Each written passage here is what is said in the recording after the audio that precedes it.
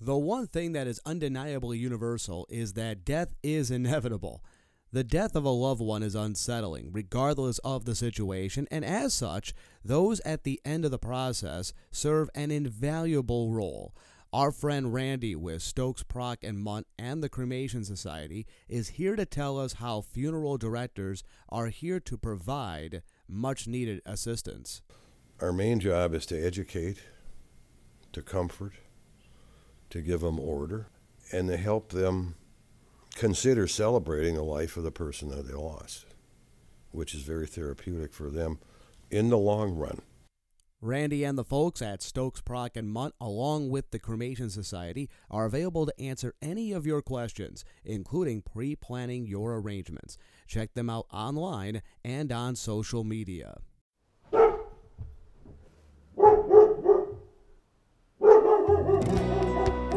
All right, Dose of Dog presented by Embark, another edition. With us today, Scott with you. Across the way is Heather from Embark. Again, check them out on social media. Check them out online for all of your doggy needs. Again, as we sit here in the office, we look over. There's a glass window here.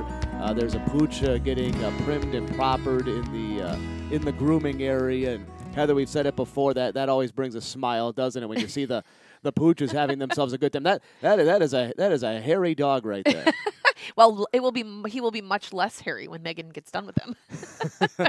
And whenever you come into Embark, you always feel like a celebrity because there's always the group of dogs that are out there that will let everybody know you have arrived. Yeah, it's like ringing the doorbell when you have 45 dogs at your house. Scott's here. Well, it's a lot of fun to stop on by. And again, check them out online, social media, lots of classes and what have you. And of course, we got all these great podcasts that Heather explains some of the methods and some of the psychology behind how things are done here. And I know today you want to talk about jumping, and we've all experienced it.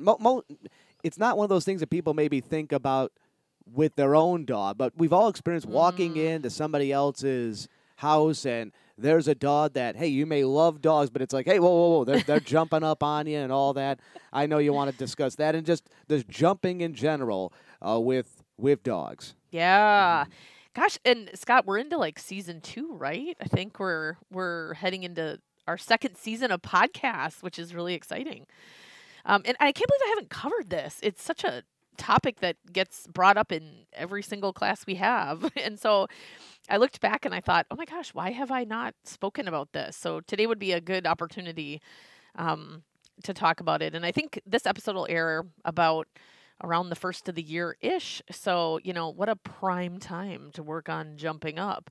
I also think it's appropriate because a lot of people have gotten dogs over the last 2 years, year and a half, and a lot of those dogs are teenagers. And this is a behavior that is often exacerbated by the teenage stage.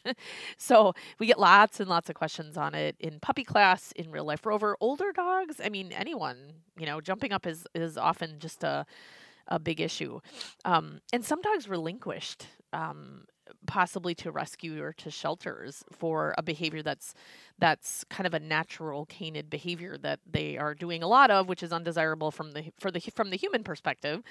So we'll talk about jumping up and not just on people, but I thought we'd kind of talk about jumping up in general. So on humans, on counters, when you're, sitting on the couch, when you have guests coming in, I think that, as you said, Scott, is often the time where it's embarrassing and it's annoying to people when the dogs jump up. And little dogs, big dogs, like they all do it. So we'll literally tackle jumping up today. So, why do they do it? Well, as I said, jumping is kind of a natural canid behavior. So if you watch dogs that are family or that know each other really well, those dogs, when they go to greet one another, they often want to get to their face. If you have dogs that live together and they, are brought back together after a time from being absent from one another, they often will go up to one another and lick their face and lick their mouth. And it's just a very normal canid greeting behavior. So we see it in domestic dogs, we see it in, wild canids, coyotes, and wolves, and so we see it in kind of across the canid species. And the problem with it, I guess, if you could say it is a problem, is that we are bipeds and dogs are quadrupeds, which just means that we stand on 2 feet and they stand on 4. So they're simply just trying to get at us to greet us. And that's why we love them, right? Because we love that they're so happy that we just came home after work. Some dogs are even that excited after you go out and get the mail and you've gone for 2 minutes and you come back in the house. Like, they're that excited to see us. So it's really not a fault, I think, in dogs, because it just kind of shows how excited that they are. And some dogs, as we know, are a lot more exuberant in jumping up. You have the dogs, we have the gut punchers that kind of come up and do a swimmer's turn off your chest or your gut. We have the dogs that some of our daycare dogs, they jump on you and they almost try to hug you and they get their dew claw kind of buried into your thigh. The little dogs that kind of bounce like a little basketball. And so jumping is just a normal behavior, and it's I would say kind of endearing because they're that excited to see you. But as humans, it's often not appreciated. And as Scott said, what if you have someone come into your house and they are not really a fan of dogs?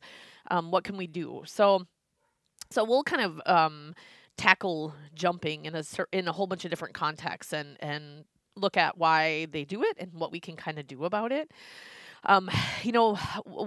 Years ago, what we used to say is to tell them off, and maybe push the dog off. So off, off, off. But again, if we go back to why behaviors happen, we know that the consequence of that behavior is going to drive whether it's going to continue or not. And by saying off, once the dog is on you, is essentially attention to the dog. So your dog jumps on you and you say off. Well, their whole goal in jumping was to get on you, to get closer to your face. And now they've done that. And when you tell them off, they will get off. So our whole goal in jumping is being proactive and preventing it from happening in the first place, because we can teach them that, yes, we are really excited that you are excited to see me, but there's an appropriate way that we are going to greet one another that isn't going to involve, doing a swimmer's turn off my stomach, perhaps. So a lot of people use off. I have yet to find that actually happening, that is going to help because they will get off of you, but it didn't prevent the jumping in the first place. And, attention is attention, whether it's negative or positive. So even if the dog is jumping and you're saying off, off, or on the couch, off, off, off, the dog is getting something out of doing that behavior, which means that behavior is typically going to continue the more you tell them off. So that doesn't really work. Old school dog trainers will say, how we used to train in like the 50s and 60s, 70s, I guess. Squeeze their paws, knee them in the chest. And I think the only thing that teaches a dog is to be scared of you touching them. They're jumping on you because they're so excited to see you, and now you're going to hurt them and tell them, yes, I'm going to hurt you when you jump on me, as the dog is really happy to see you. So I just think that's not ethical in terms of changing behavior. And it just teaches them to be scared of you. And you can see those dogs, the body language of those dogs, they come up to those people a lot differently than the dogs who have been taught like an appropriate greeting. Kneeing them in the chest, squeezing their paws. I mean, gosh, I've heard it all. In terms of aversives to use for getting the dog to jump. And while, my professional opinion is that is unethical, it's also not teaching them what to do. And our whole training methods are geared towards, let's set that dog up for success and let's see how they can be right.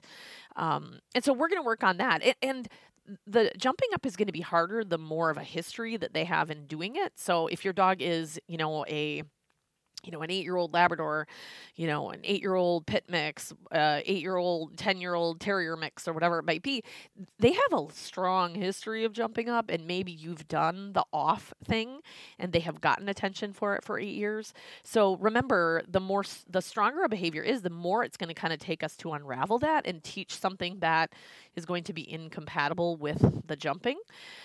So that's kind of why dogs jump and the methods that I would not recommend.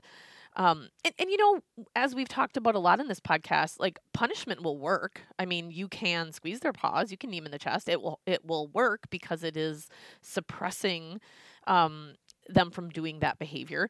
But we're teaching the dog to be scared of us and we're not teaching them what to do. I mean, imagine if you were trying to learn a problem and someone kept telling you, not that way, not that way, not that way. It's very frustrating. And what do we know about frustrated learners in the canine world? They exhibit behaviors like jumping, barking, biting. And so you're going to see all of those things possibly exacerbated later down the line.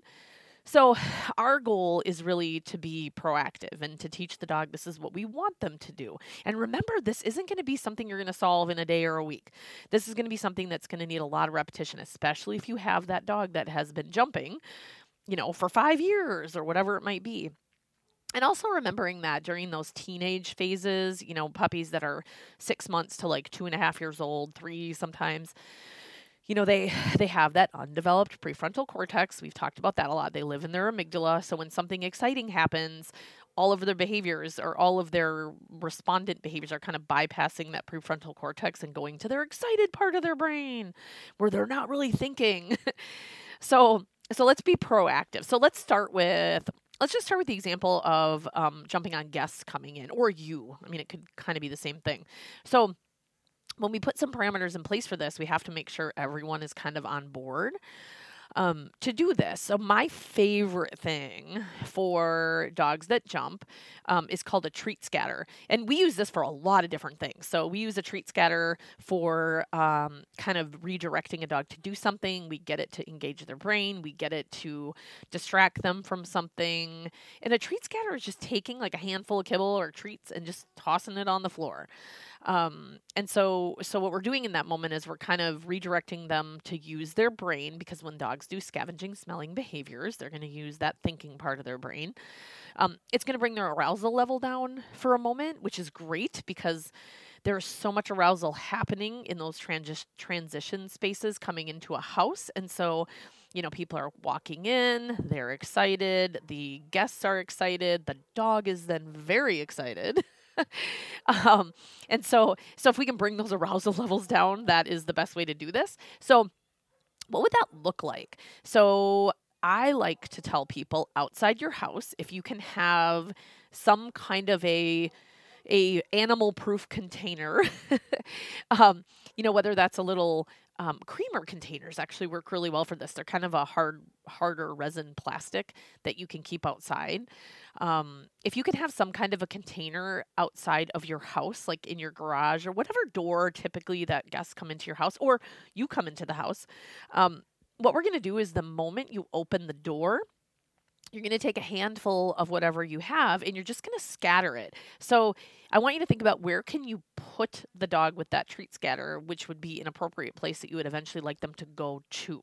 So this is like the very elementary step of kind of teaching this. So let's say I walk into your house. Before I enter, I have grabbed that whole container, perhaps, or just a handful. As I crack the door open, my hand is low. The dog is probably right there. I'm going to take that handful of treats or food, and I'm going to throw it on, to the right where there's an entry rug, which is the eventual place that I would like my dog to go. So this is like baby step 1 of like 10 steps. So I'm going to walk in the door. I have a handful of something. I'm going to toss like 10, 15 little pieces of kibble in the spot I'd like the dog to go. We use a lot of cat food for this. If you take the brand of your dog food and find the cat version, usually cat food is a lot smaller. It's going to take longer for them to find, which means they're going to stay in that spot and bring arousal levels down a little bit better than they would if they were really big chunks of like jerky or something. Cat food tends to be a little smellier, which sometimes means it's higher value for your dog. So before you do this, I'd audition perhaps some different kinds of smellier food for this. So you're going to practice this with your family first. So let's set the precedence that every time someone comes in your door, a treat scatter occurs on that rug over there. So you walk in, you have the cat kibble or whatever your dog prefers. You're going to toss a couple pieces to that spot. And then as you walk in, if you see the dog has already gotten up and they're starting to move towards you, can you do it again? And if you think about it, if you throw 10 pieces of kibble 3 times, I mean, that's 30 tiny pieces of cat kibble. That's probably going to be like, I don't know, 1/8 of a cup, perhaps. Probably not even that, actually, the small cat kibble. So can you do this every time you walk in the house? So we're creating a habit. And remember, a habit is a really strong reinforcement history of doing something. And you're going to create a habit for the dog to go to that spot. And you're going to do this every time your family walks in that same door. And you're always going to throw it to the same spot. So let's make the criteria very succinct, which means I'm just going to always toss it in this spot. And let's say you do this 50 times. Well, if you predictably come in the door every single time and you throw food to that spot, your dog's going to start to go to that spot. And think about what we're doing in this scenario. So you're coming into the house.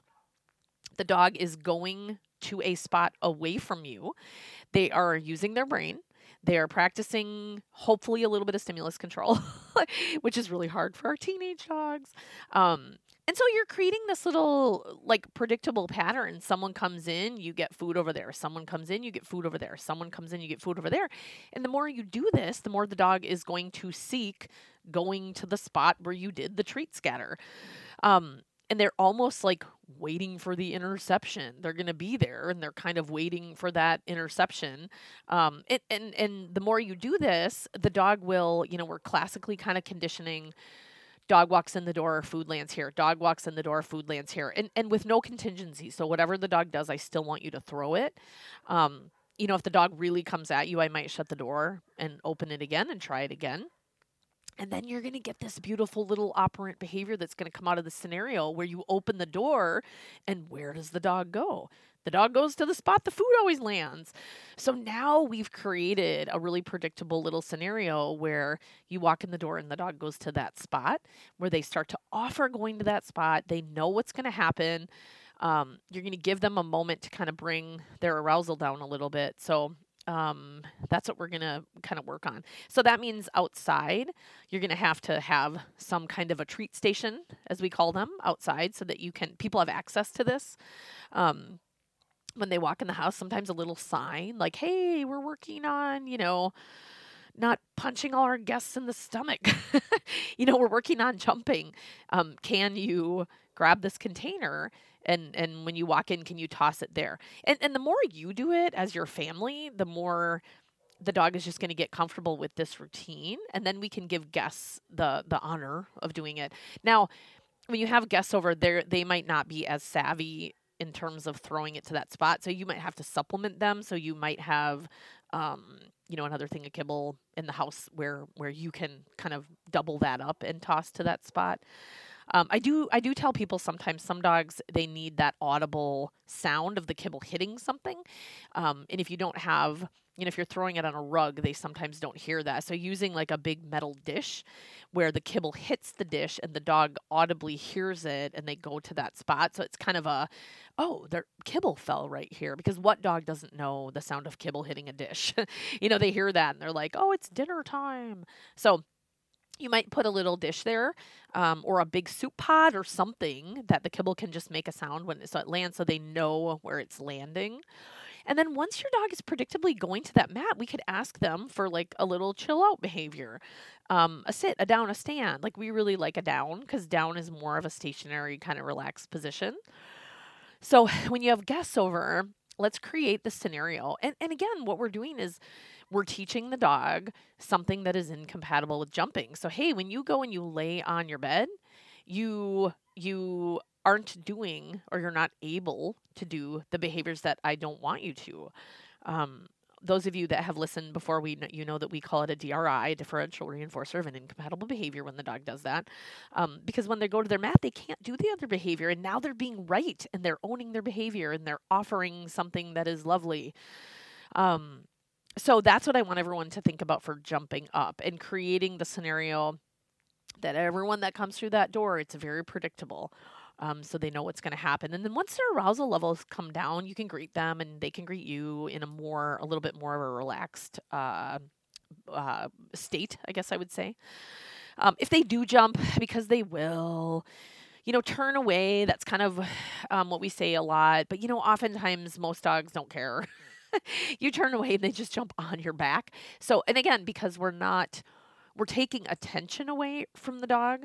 So we're removing attention from the dog. So negative punishment is what we would call that. We're taking something away to get that behavior to stop. But that doesn't always work. Because the dogs will often continue to jump on you from behind, because if you have given them any kind of verbal feedback in that scenario, they're probably going to continue it. Some dogs, if they're not in a high enough arousal level, you can cue a sit or a down. Oftentimes that's going to take a while because they are so excited in that moment. So that doesn't always kind of solve the problem. So you can remove your attention for sure, but then always think about how can I create the right behavior to happen. Some things that you might want to tell your visitors. Hey, you're coming over. Can you grab some kibble?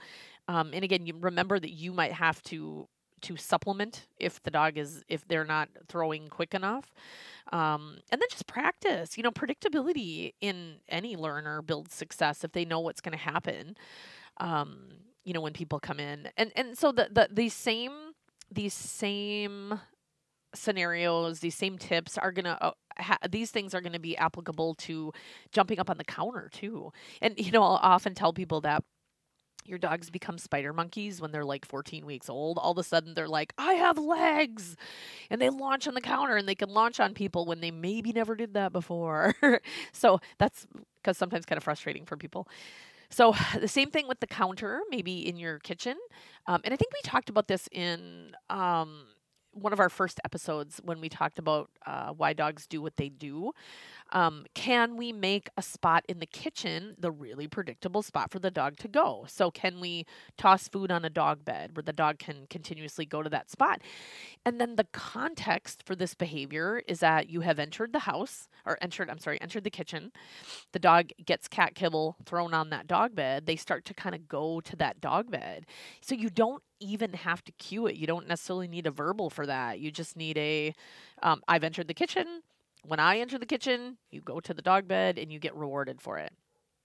Just starting to create that scenario where when the human walks into the kitchen, that context predicts that food is going to land on that dog bed. And man, dogs can understand this. I mean, I had a litter. The puppies are 3 years old now, but when they were baby dogs, 5.5 weeks old, every time they went onto a dog bed in my kitchen, I sprinkled some shredded chicken on there. And at 5.5 weeks, I went into my kitchen and I kind of waited, and all the puppies went onto that dog bed when I went into the kitchen. And it was just the context that drove that behavior. So we've set up the environment to make success in those puppies. And these are 5.5-week-old puppies. Like, they don't even know anything, but they knew that context predicted that food landed here. So if we can kind of put that into the scenario. And then maybe sometimes, so the other piece to this is management. And man, I am a fan of management. Some people will say, well, you're not solving the problem. You're just putting Band-Aid on it. You know what? Sometimes our lives are crazy, and sometimes you just need a baby gate. And you know what? That is absolutely, utterly fine. Sometimes you just put a baby gate up and you're like, you know what? We're just going to wait for you to calm down. I typically don't like dogs on a leash for greeting because it creates frustration, that pressure on the leash, the dog exerting pressure to get to the people and they can't. It creates a lot of frustration, which frustration in a canine learner creates jumping, creates barking, creates biting, and biting like puppy, like jump up and bite. Not biting because of fear. And so that oftentimes just that restriction can build some frustration, and baby gates sometimes can have that effect, but most frustration really can come from being on a leash. So, maybe you need to put the dog in the baby gate. Maybe as the people are arriving, your dog goes away with a stuffed Kong or a snuffle mat or something to do with their brain until they kind of bring their arousal level down. So don't forget management. I mean, some problems, you're just like, you know what? I don't want to problem solve this. We're just going to manage it. And that is an absolutely fine approach. People will say, well, then you're not addressing the problem. Well, you know what? I don't buy gallons of Haagen-Dazs ice cream because I will eat it. And that is my management. And I'm going to go with that.